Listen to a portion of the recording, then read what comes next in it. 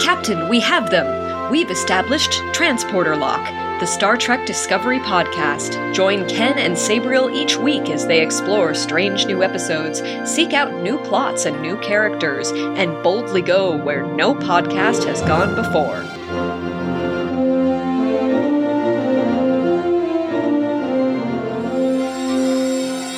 Hello and welcome to Transporter Lock episode number 91 for Saturday, February 13th, 2022. I'm your co-host, Chief Engineer Ken Gagne, and joining me as always is... I am Captain Sabriel Maston of the ship, and you know what, Ken? It's like the Elysians say, give a man a Torbach and you are warm in the desert. It's true. I could use some of that warmth here in Colorado, where it snowed about 6 inches last night. Oh, well, in that case, I heard we had Starfleet guests, so I came here to scurry like a spider cow just to see you. But, if you fly at Brussels, I'll pull some green bread. So I'm a banta treat either way. Right? My goodness. Yeah, so we are here to talk about Discovery, Season 4, Episode 8, All In. This is the return of Discovery to the airwaves after a 5-week reprieve where we were watching Star Trek Prodigy instead. You may have heard our recent review of that, me and First Officer Tiffany Bridge on the most recent episode of Transporter Lock. Sabriel is back, and we are reunited to talk about Discovery. So All In, this is where Michael and Oo go after Book and Tarka. General thoughts about this episode, Sabriel? It's fine. Thank you for listening to Transporter Lock. How about you? That was my review, my one-sentence review.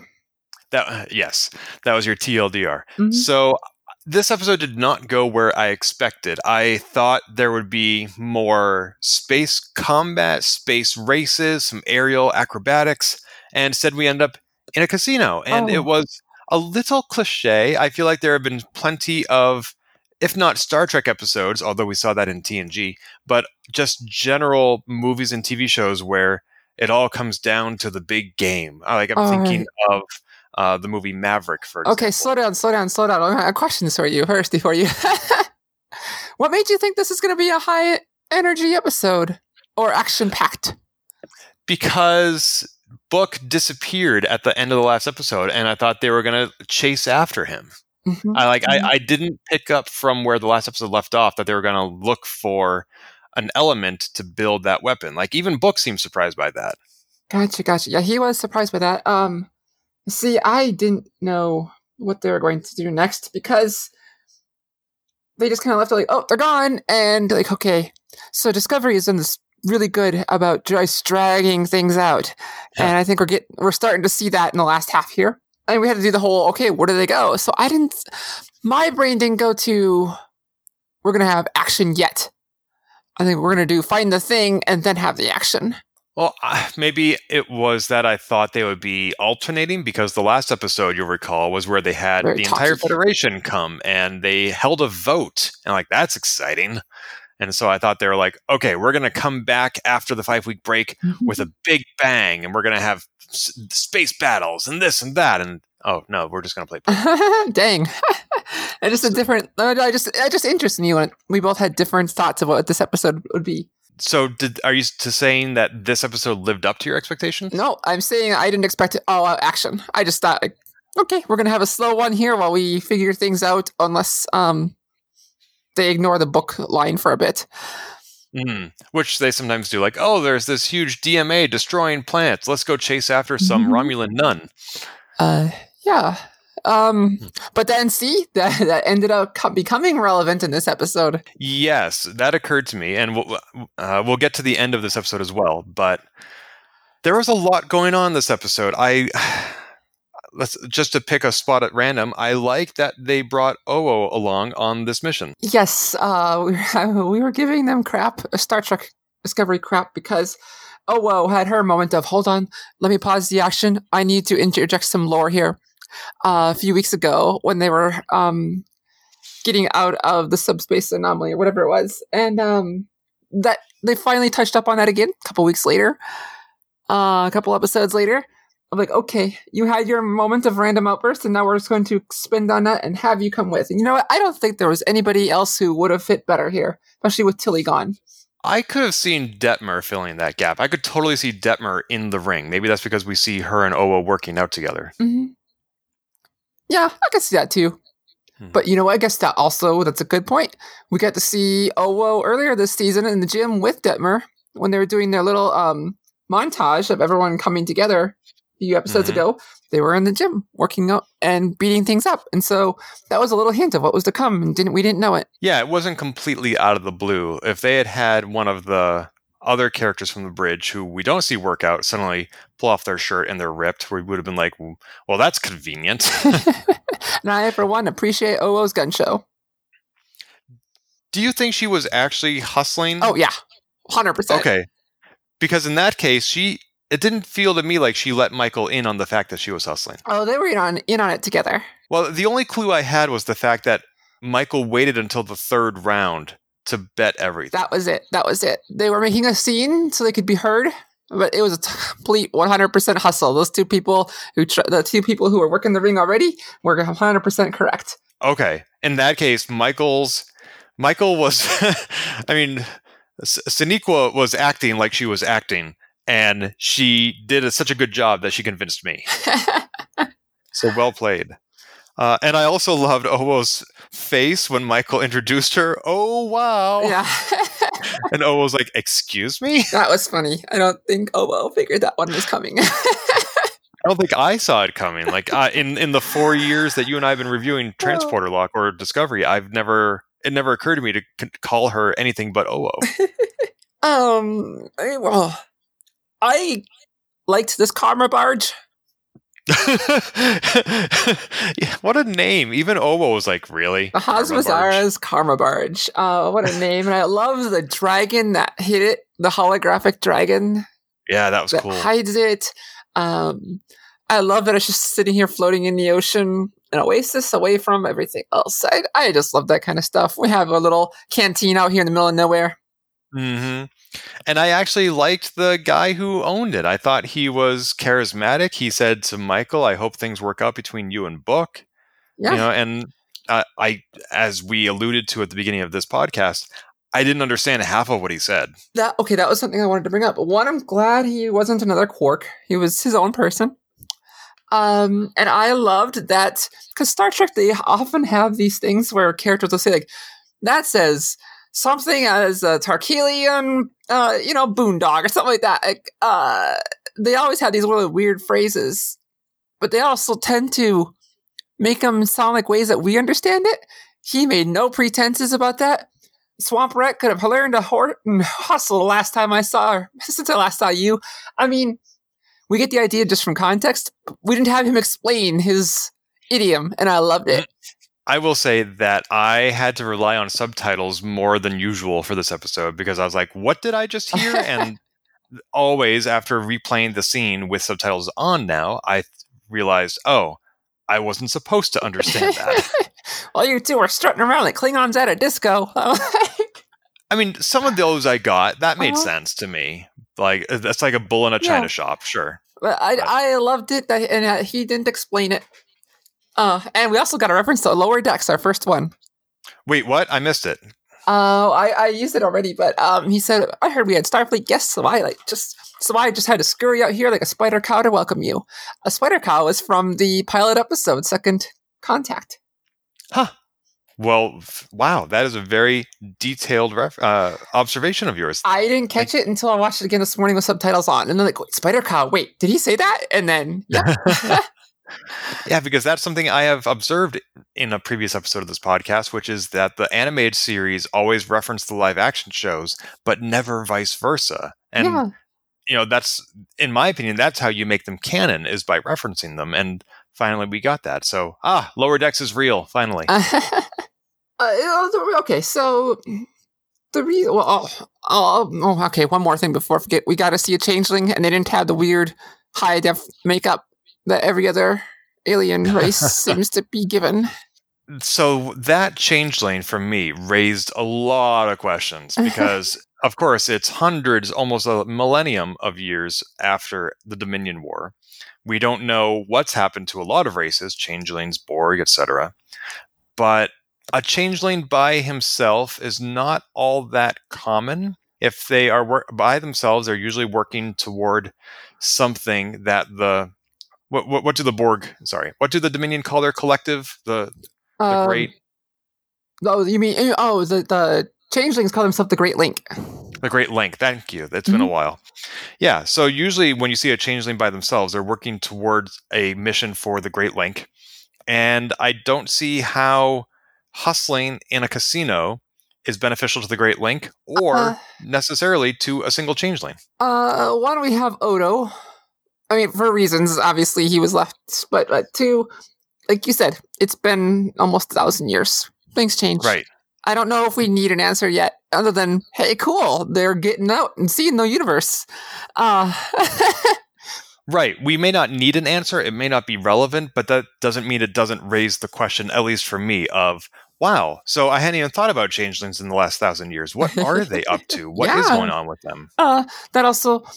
Okay, so that's another thing. I'm kind of getting sidetracked here by all the little things in this episode, but honestly, that's kind of a reason for that. But I'll get to that in a bit.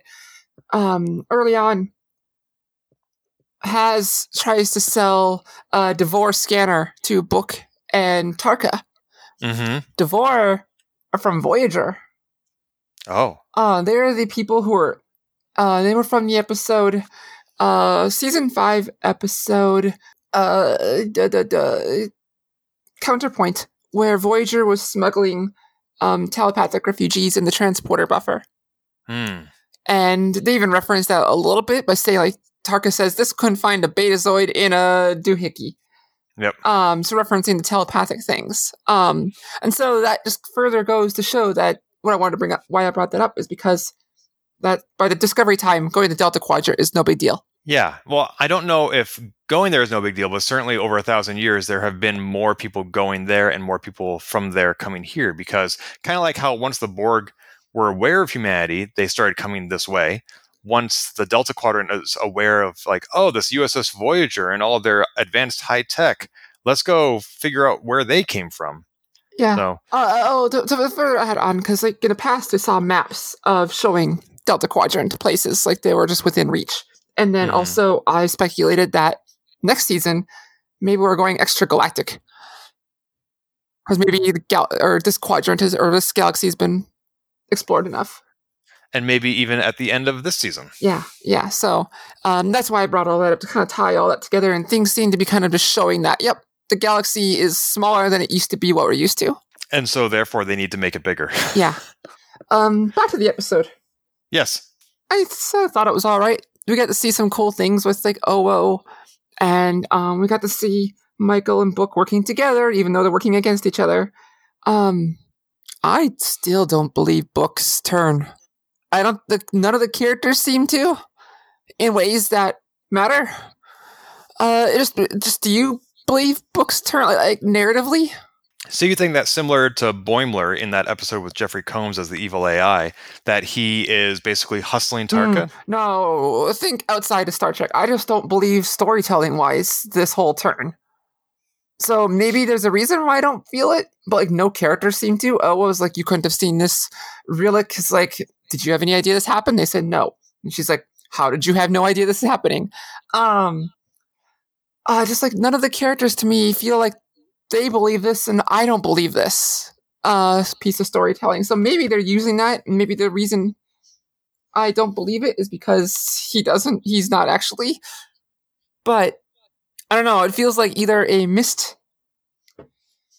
feels like it's not working for me, is what I'm trying to get to, or there's a reason it's not working for me. When you say he's not actually what? He turning on Michael, turning on his family, turning on the Federation, that he would do this whole run away with tech thing. It's not believable to me. And I don't mean that within the story. I mean that outside the story. I actually read, of all places, a good comment on Reddit, which broke down this situation with the C-10 alien race into a form of the prisoner's dilemma, where you have two parties, and they each have two choices, and the best outcome depends on both of them making the best choice for each other instead of for themselves. So let me summarize. You have the alien race, and to put it simplistically, they're either hostile or they're not. And then you have Starfleet, and they can either respond with hostility or with diplomacy. If the alien race is hostile and we respond with hostility, we get wiped out because their weaponry is so much more advanced. If the alien race is hostile and we respond with diplomacy, it doesn't matter because they're hostile and we get wiped out.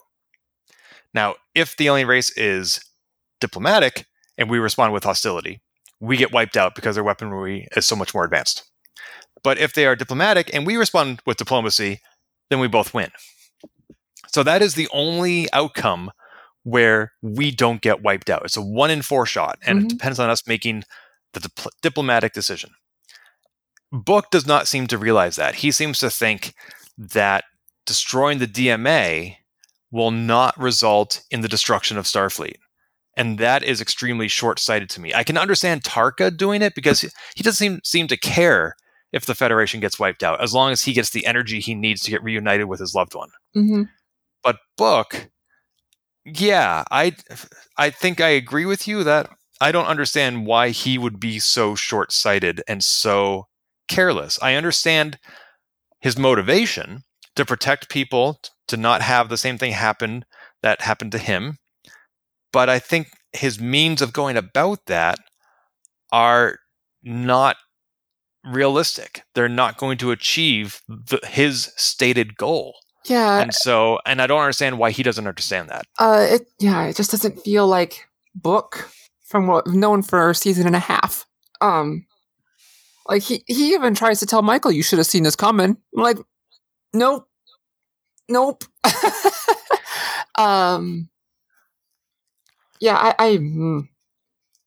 There's no, if they wanted to use an established character for this turn, there's no better character, in my opinion, for us to actually kind of care about.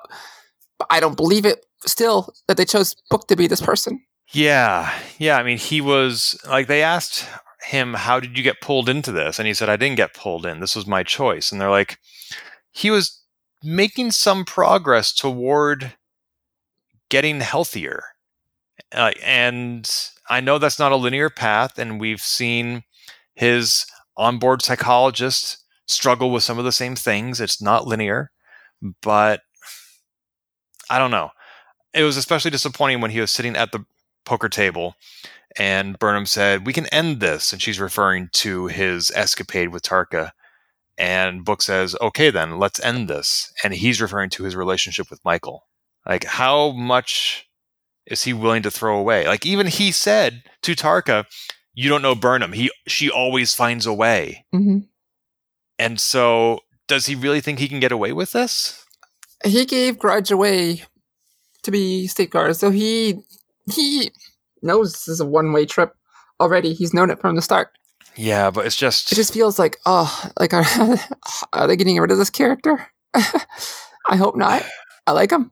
Well, there is precedent for Starfleet captains and commanders to get reunited with criminals, as we saw in Deep Space Nine. And this show. Michael was a traitor, but Lorca brought her back. That's right, but Michael wasn't in love with anybody. Oh, that's what you mean. That's where you're going with it. Yeah. We see romantic relationships get rekindled after one person does their time. Mm-hmm. And so maybe we'll get rid of Book temporarily and he'll come back in a later season. Although we are already in season 4. They have announced that it's been renewed for season 5. But yeah, I don't know where Book is going. I don't know what his outcome is. And Tiffany and I were just talking about there is never a Starfleet captain as a protagonist on a Star Trek show who is married with kids. You're right. Like, we've seen relationships, as I just mentioned on Deep Space Nine, and we've seen kids also on Deep Space Nine. But anything longer term than that, anything healthy and stable, I gotta wonder if Starfleet prioritizes single people for promotions. Maybe you think that's why Cisco got promoted. Or not say it was just directly, but yeah, he had a family, but he had to lose her in the pilot. Right.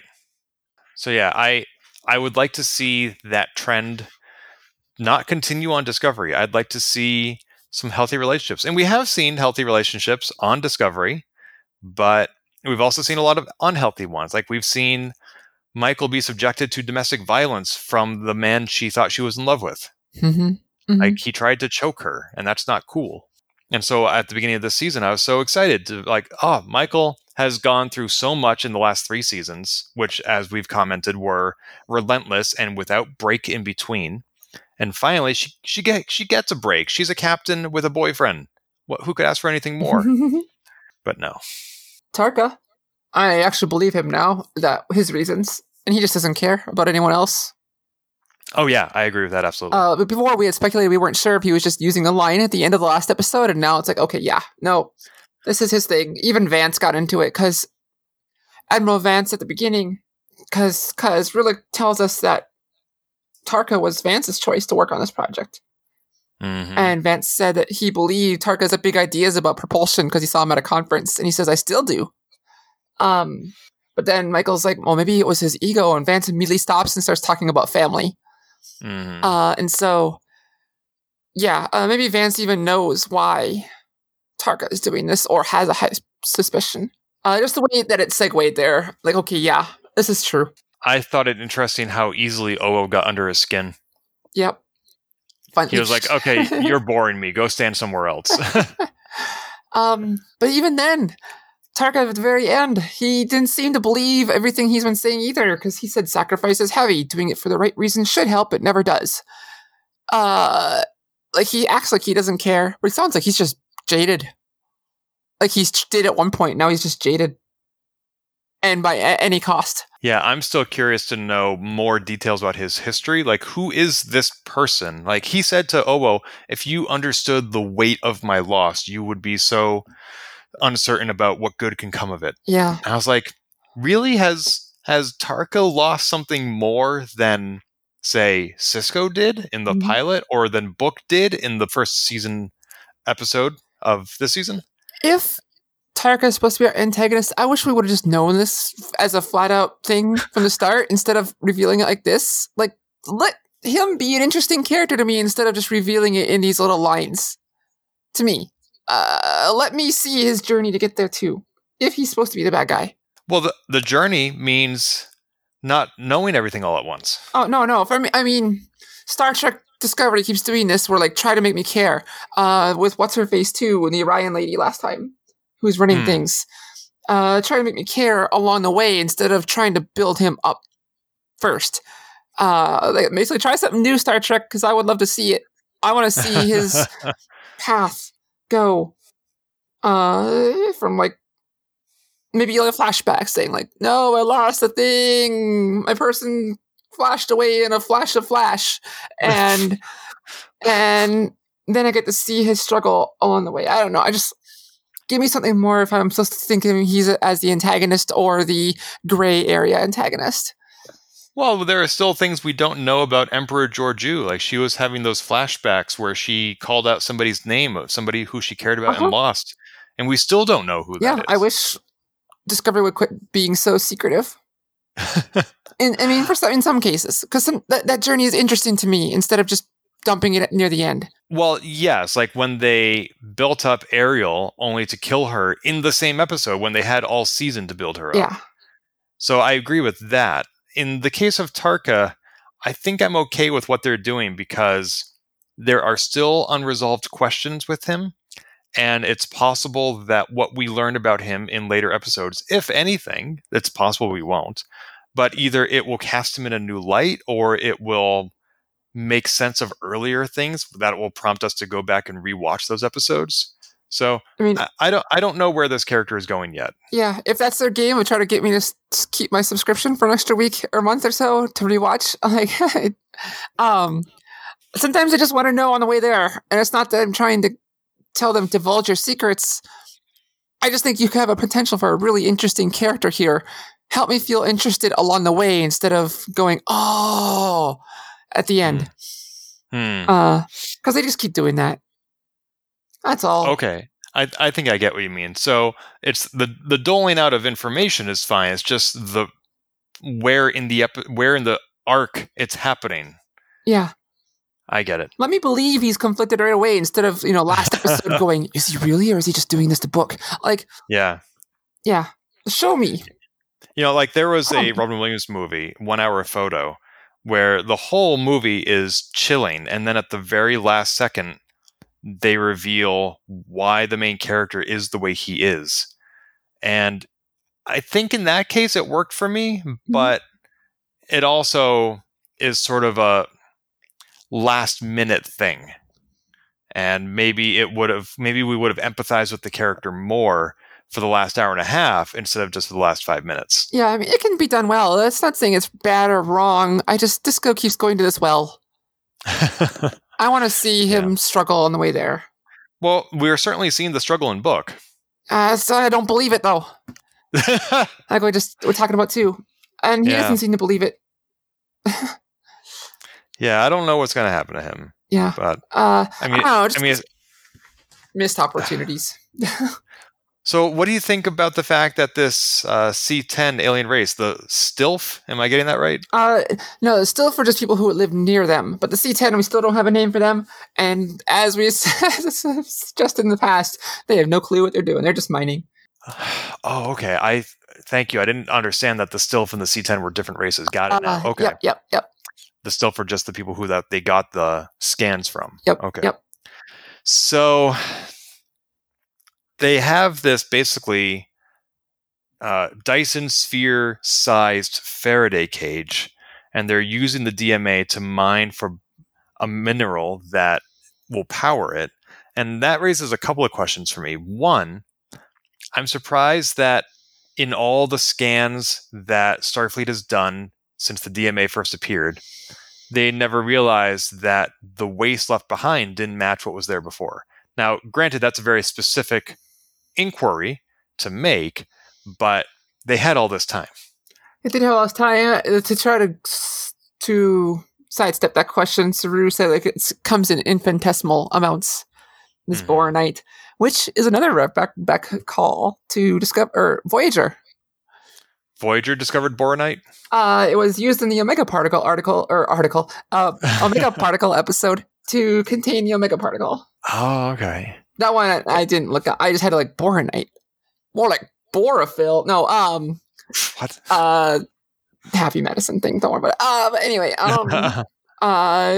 it's a reference and it fits because it used to contain a lot of power.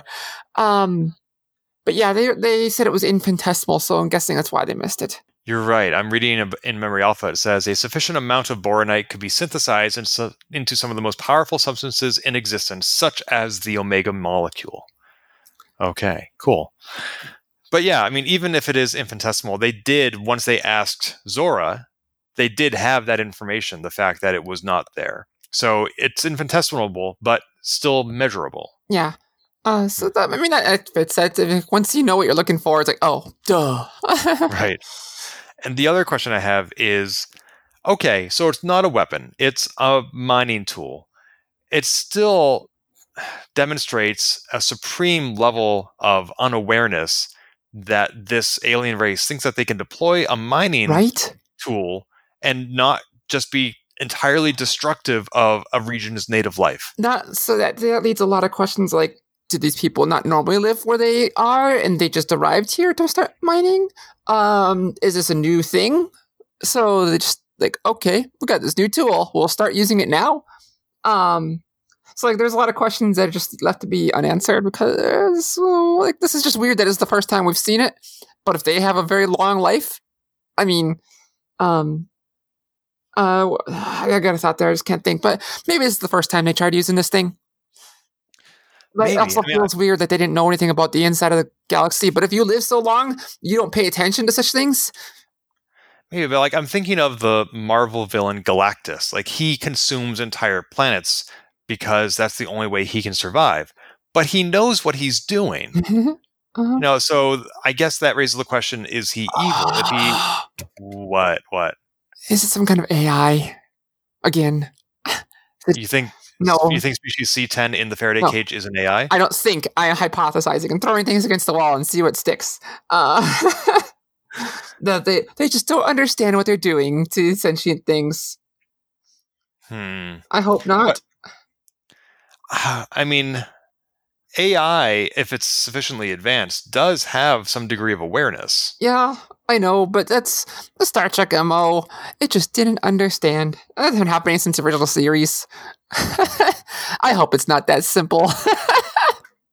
Yeah. But even if it is an AI, or even if it is just a long-lived alien race that doesn't realize what it's doing, what is the resolution? Like, okay, so Starfleet approaches them diplomatically. They stop Book, the DMA isn't attacked, and the alien race is like, oh, okay, now that we know what we're doing, it doesn't change the fact that we need boronite, so see ya. Yeah, like the ants come and try to talk to me and saying, stop squishing your hill. It's like, okay.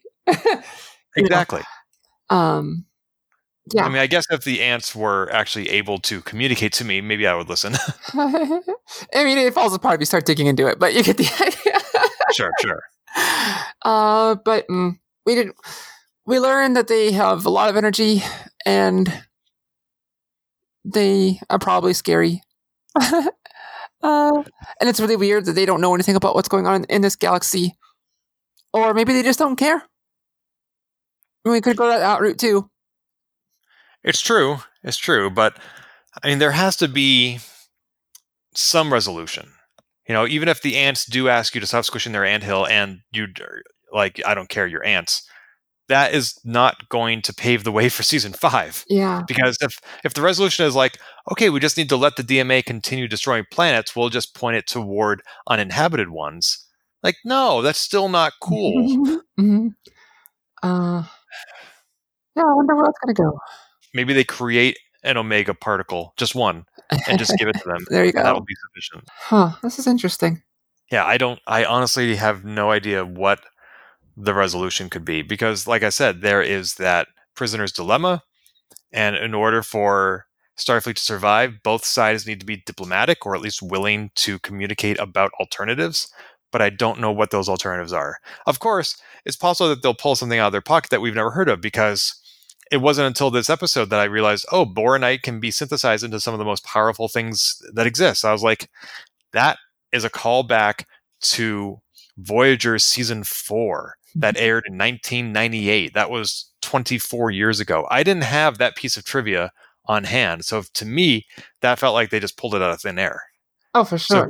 So who knows what else they might pull out and be like, hey, did you know that instead of destroying planets for boronite, you can just use vibranium? Yeah, right? I mean, and we're like, oh. Star Trek has been good for that too, always finding a solution at the last minute of some technobabble. And yet, I think this season of Discovery is either 12 or 15 episodes long, which means they still have quite a bit of time to figure out what that solution is. They do. I was talking to Finchar. We were talking about, wow, yay, Discovery is actually, doing things, not dragging things out. And this episode is the first one this season to make me feel like, oh, you're dragging things out. I don't know. They could tighten things up a bit. Let's see. But I'm still enjoying the ride, but they could tighten things up a bit. Well, it's challenging when every single season is basically one arc. Yeah. And maybe we'll see something different with Strange New Worlds. But other shows do that though. Like The Expanse has one arc over 6 seasons, more or less, with some mini arcs. It can be done. Sure. It just feels like they could tighten some things up. Well, every now and then they have episodes that feel like padding, like they go after the Romulan nun. And as you alluded to earlier, that does come back this episode where, like, oh, we use the same tracking device. Were you surprised that Burnham found a way to win? That annoyed me too. Like, how come what's the point of keeping that a secret from us? To me, I gained nothing from that being a secret, except Michael's, like, went against orders, except not really, and did a thing. Aha! Don't worry, Captain. Or don't worry, President. I did the thing. Even, I don't know, just... To me, I gained nothing by learning, like, oh, good old Michael did it again. Conversely, if we had known that she planted the tracking when she planted it, then that means she would have gone into the poker game against the 3 other people with us knowing that the tracking device was already there. And that, for me, would have eliminated a lot of the tension, because I would have felt like, oh, it's okay if she loses, because we'll still know where the stuff goes. Yeah. No, like you're right. If we got the show story as played out, it would have been weird. But they would just change the story. Like, how does she manipulate them into this and this? How does she manipulate Book into winning? Like things like this. I mean, it just changes how they approach the scene.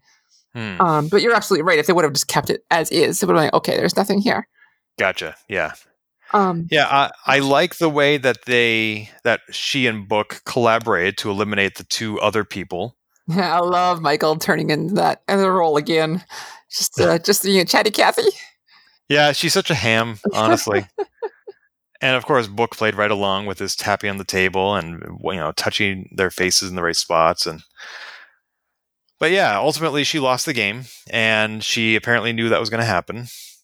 And so she played the best hand she could with the card she was dealt. It also felt so forced to me, like, oh, we don't have jurisdiction here. I'm like, that wouldn't have stopped other Starfleet captains from just apprehending them anyway. It would have been trickier because, as you saw, they were frisked at the door, and so they could not have brought any weapons in. And so I think they also mentioned that she didn't even have a comm badge. Yep. So what do you think a captain could have done to apprehend Book in that instance? I have some ideas, but I want to hear yours. Put the tracker on Book. Just wait outside the front door. You have transporters on your shuttlecraft. You have transporters on your comm badge. You have secret handcuffs that you can just hide away, because in this future, you hide away weapons inside a little secret pocket. There's so many things they would have done, and that's just off the top of my head. They could have babbled a whole bunch of stuff. It just felt contrived to me, like, oh, we're going to pad this out, and now we have to go on the hunt. We didn't go on the hunt before because we knew where he was going to go, but now we're going to go on the hunt. Yeah, Discovery was not in orbit. They had to warp to this planet, but you got to wonder, if to your point about waiting at the door, couldn't they have caught Book as he left the Karma barge? Exactly. Once he was back on his ship, he had to either go to his ship or, once on his ship, go somewhere. Yeah. I feel like, yeah. But the way that they played it out is a little bit more intriguing, and it does stretch things out because they do have some more episodes to fill out. And also this gives them the opportunity to, kind of like Emperor Georgiou at the end of season 1, she deployed her weapon and just decided not to push the detonate button. Mm-hmm. And so that is I didn't particularly like that episode because she was just like, she just gave up. She's like, fine, you win. And she handed over the detonator. Yeah. But in this case, right. But in this case, Book and Tarka will actually have time to build the weapon. And if the weapon gets built, then that creates more tension later, as opposed to saying, we took away the fuel that you need to even build the weapon. There was never any chance of you attacking the DMA. So that would be less tension. What this does allow them to do is have a during the negotiations with C-10, this has the fact that this weapon exists has a gun on the table at the diplomacy thing saying, hey, we're even. We're even weapons-wise, so let's talk. I mean, if you match up the DMA against this weapon, sure, they could probably destroy it. But the alien race that created the DMA is capable of much more. And so I think their retaliation would be... Oh, no, I'm not saying it's smart, but I'm saying it's like, oh, we have something we can do to hurt you. So let's talk instead of just treating us like ants. But kind of like Zora, they had a way to destroy her, and in order to fully trust each other, they had to destroy that self-destruct mechanism. Mm-hmm. And so I feel like if they actually want to be authentic with their diplomacy, they need to take the gun off the table. Yeah, no. I mean, it feels like that's part of the ploy to me, the negotiation. Mm-hmm. We have this thing. We're not going to use it. Should we talk? See, we're civilized. We're more than just ants. I mean, that's you're skirting the same thing I'm saying. Yeah, it'll be interesting to see how that plays out. Also, by the way, you briefly mentioned her. Where is Tilly? I know that she joined Starfleet Academy as an instructor, but I thought you read in an interview or saw in a after show that she was not leaving the show. Yep. And yet we haven't seen her. Yep. It's been 2 episodes. We didn't see Detmer in this episode either. Yeah, I Only think 2 episodes? it's only been 2 episodes, maybe 3, but Huh. I mean, we didn't see Detmer. We didn't see Good Show the Crew this time, so yeah, she'll be back. We need our science person who loves math. Coming back soon. This was the 4th episode without her. Huh. I just checked. So she left at the end of episode 4, and this was episode 8. So she's been gone half a season already. It's still, she'll come back. I hope so. I miss her. And I want to see more of Jet Reno, of course, as well. Yes, we don't see enough Jet on a blue screen. Yeah. I want... And as we said, there have been limited episodes where we see Detmer and Owo actually together. Right. By the way, I need this spelled out for me. Going back to the changeling, how does the ability to change your appearance give you an advantage at poker? That's a good point. I just didn't think about it. You're gonna have some dead air for a minute while I think about it. You can edit this out. Well, the only thing I can think of is if each person that you manifest as has a different tell, then you can manipulate the dealer into thinking that you have certain weaknesses that you actually don't. And then therefore you can play it up or something. I don't know. Oh, and it's not necessarily that they are playing poker, just playing the game as general, but you're right. You can just play in the role of multiple people. You can learn things about stuff. Like, there's always going to be chance you're always betting against the house, but Changeling was using that information to get something out of people. Yeah, it just wasn't clear to me. I'd have to think about that more. Anyway, also a minor observation of mine, and probably one that you, Sabriel, made episodes ago and just didn't mention because I'm always behind. The opening credits change every season, and they usually refer to something that's going to be in that season. Like season 3, they had the dots that didn't really show up until almost near the end. This season, there is one moment in the opening sequence where it looks like there's a Roman numeral 2, like 2 brackets facing each other, and then they pull out and turn around to face each other, and there's like a voice wave in between them. That's Zora. Mm-hmm. I didn't realize that because we didn't see Zora manifest in that fashion until fairly recently. Yeah, it's an episode or 2 ago. Yeah, so that's been there since episode 1 of the season. It's kind of an interesting journey to see how the intro credits are going to fit into the season. Yeah, there may be other shout-outs that we're not recognizing yet. Yeah.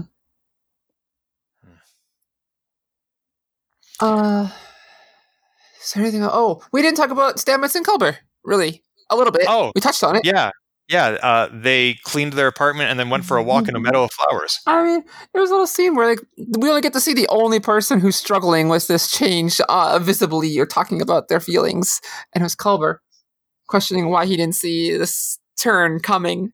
I thought it was neat scene because I was like, is that the first time I've seen a spray bottle on Star Trek? And that was my first thought when I saw that. I'm like, what's he doing? I actually had the same thought, Sabriel. I guess others had spray bottles for misting their plants, but that was the first time I was like, is that really what? I was hard focused on that. And but Stamets even calls it out, like, what are you doing? Why are you cleaning? I love that. I love his line. It's like, sometimes it needs a little zhuzh. Yeah, I'd never heard that word before. I had to look that up. Oh, I got a kick out of that. But it was a really sweet moment of Stamets being there for his husband. And using a line like a lot of people don't, like when you say like, you're both hurting, and he's like, it's not the same as yours, but it comes from the same place. You know, like the anxiety of that. And like, that was a great line. That was sweet. Just seeing that little moment. I loved it. It was interesting to see Stamets being the person trying to calm down his partner because he was suffering from the same weight of expectations earlier in the season when he said to Book, I'm going to do this for you. I'm not going to let you down. Mm-hmm. And then he said to the Vulcans, you can't make him live through that again. It's too painful. And then he turns to Culber in this episode and says, you realize that's an entirely unrealistic expectation. So I'm not saying it's contradictory. I'm saying that the two of them are experiencing similar challenges and they are at different points in working through it. Yes. I liked it a lot. Yeah. Well, I don't have anything else to say about this episode, do you? has made a reference of so act like an Armis, and you basically go for a swim in the ocean. I love that. Yes, Armis. I'm glad you brought that up because I caught that too. So clearly they made fun of Armis in season 2 of Lower Decks, and now he's apparently entered into the general vernacular 900 years later. Oh, that just cracked me up. And he says "en Armis," so there might be more, or it could be just a reference to that one. But it was still either way, it is amusing to me. I was like, "Don't be a jerk." Yeah, but it's also amusing to me that let's say that the Enterprise D's interaction with Armis is Starfleet's only interaction with Armis. Like that one interaction is enough for it to be remembered by people who weren't there 900 years later. Or even making the prank calls to it. Oh, right. That was so good in Lower Decks. Yeah, I'm impressed that the only things that happen in the Federation are the things that were worth televising to us. Yeah. Anyway, so I have a couple of other random notes, not necessarily about season 4. One is about Kenneth Mitchell, who you'll recall played Ariello last season. Mm-hmm. So has he appeared this season? Do you recall? Only in mention, but not physically. Okay, because there is an article that was published on trekmovie.com back in August saying that he shot a scene for season 4. Mm-hmm. I haven't read the whole article, but he was quoted as saying, "I appear in season 4 in a very unique way." Huh. So I don't know what that means. But then I'm also looking at Wikipedia, and this, as we know, he has amyotrophic lateral sclerosis, ALS, also known as Lou Gehrig's disease. And Wikipedia says that by August 2021, Mitchell had lost the use of his voice due to the disease. Oh. Because he has also been a voice actor on Lower Decks. And so, I mean, that is one way for him to appear. As we know, Ariello was, he appeared on the show as a handicapped character because Kenneth Mitchell is in a wheelchair. And I'm wondering what his appearance in season 4 might be. I'm presuming that he shot that episode before he lost his voice. But that may be his last appearance in Star Trek. I don't know. Interesting. Yeah. We also talked about Kenneth Mitchell when we interviewed Rob Perlman, the author of the book Starfleet Is, because Kenneth Mitchell wrote the preface for that book. Mm-hmm. And so Kenneth Mitchell seems like a great guy from what I've heard from him secondhand, from the interviews I've seen with him, from his appearances on the show as a Klingon and as not a Klingon. And I not only hope to see him in future Star Trek, but I also hope the best for him. For real. Yeah. On a happier note, there is a lot of Star Trek news that got announced last month. Discovery got renewed for season 5. Picard got renewed for season 3, and Picard is only going to run for 3 seasons. Mm-hmm. Picard season 2 starts on March 3rd, which is only a few weeks from now. And Strange New Worlds season 1 debuts on May 5th. Yes. So we have a lot of Star Trek coming up. Yes, we do. And I guess also another 10 episodes of Prodigy, which will still technically be season 1. Right on. Yeah, which is not something I know particularly interests you, but I'm sure it's something you can be happy about. Oh yeah, more Star Trek. Good Star Trek. Yeah. Also this week, while we're recording, the magazine Out had a bunch of Star Trek actors, disco actors in it. Including like, there's a whole bunch of them. Blank here. Special issue with interviews with Emily Coots, who plays Detmer, Anthony Rapp, who plays Paul Stamets. Thank you, Paul Stamets. We got where's the list? We get Wilson Cruz is playing Culber. We get Alexander and Blue DeBarrio. I think Tig is in there, Tig Notaro, and we also get Mary Wiseman, all doing covers and very glam shots. I missed that Emily Coots got engaged at the end of 2020 to her girlfriend. Detmer, character Detmer. I didn't know that either. Yeah, I missed that news, or if I did, I completely forgot about it. But yeah, there's some great covers for the of this series of interviews from Out Magazine of everyone just in some amazing outfits and hair and whatever. Check those out. They're probably easy to find. Just look for Out Magazine Star Trek. That is exactly what I was Googling as you were saying that. And the first hit is dailystartreknews.com. And what I'm seeing is Emily Coots on the cover. And there's also an alternative cover, I guess, with... I'm trying to click on it to expand the photo because Twitter is cropping it. But I'm guessing that's Anthony Rapp in a wild outfit. Yeah. There's some good stuff. They even have on, if you go to their Twitter page out right now, Wilson Cruz is their cover image. Oh yeah, this is Anthony Rapp. He's got some very he's got a long jacket. He's doing the singer vibes. British guy. Elton John. Thank you. There we go. I was trying to figure out the same thing. I couldn't figure it out. He's got some Elton John vibes going in his. There's just some good stuff. Good stuff. Yep. Cool. I will include a link to that in the show notes at transporterlock.com. Oh, and there is Wilson Cruz's cover. Man, that is a good look. Right? Jacket open, showing he's very built. Maybe he should have gone in the ring in this episode. Right? And would anybody have complained? Worked out some tension.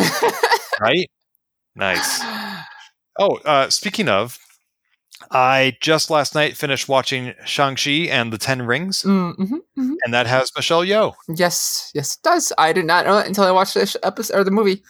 Same here. She showed up, and I was like, "Oh, it's Emperor Georgiou."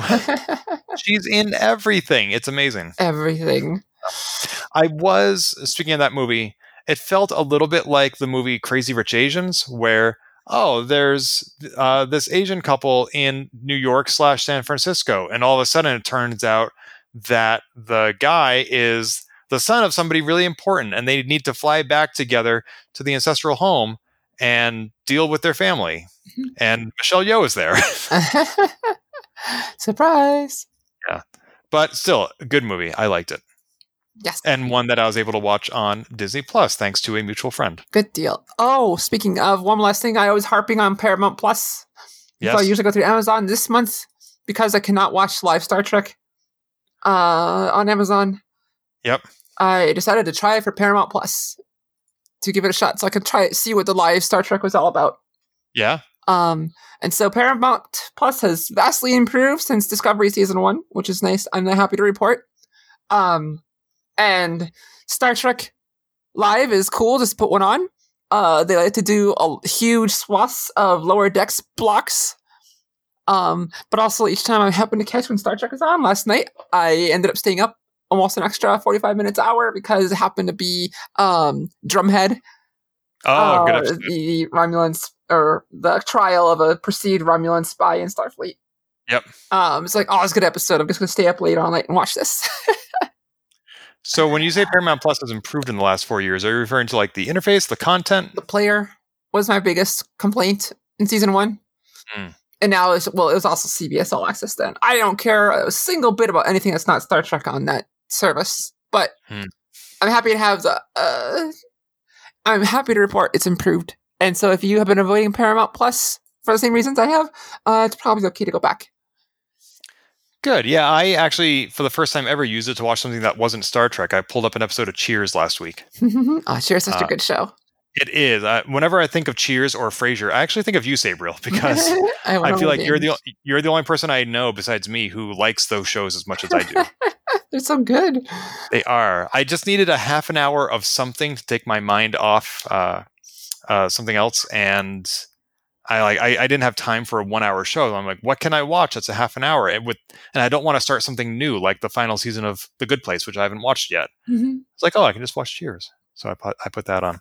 It also made me realize, you just mentioned CBS All Access. There is a little widget on the transporterlock.com website. It says Star Trek Discovery now streaming on CBS All Access. Click here for one free week.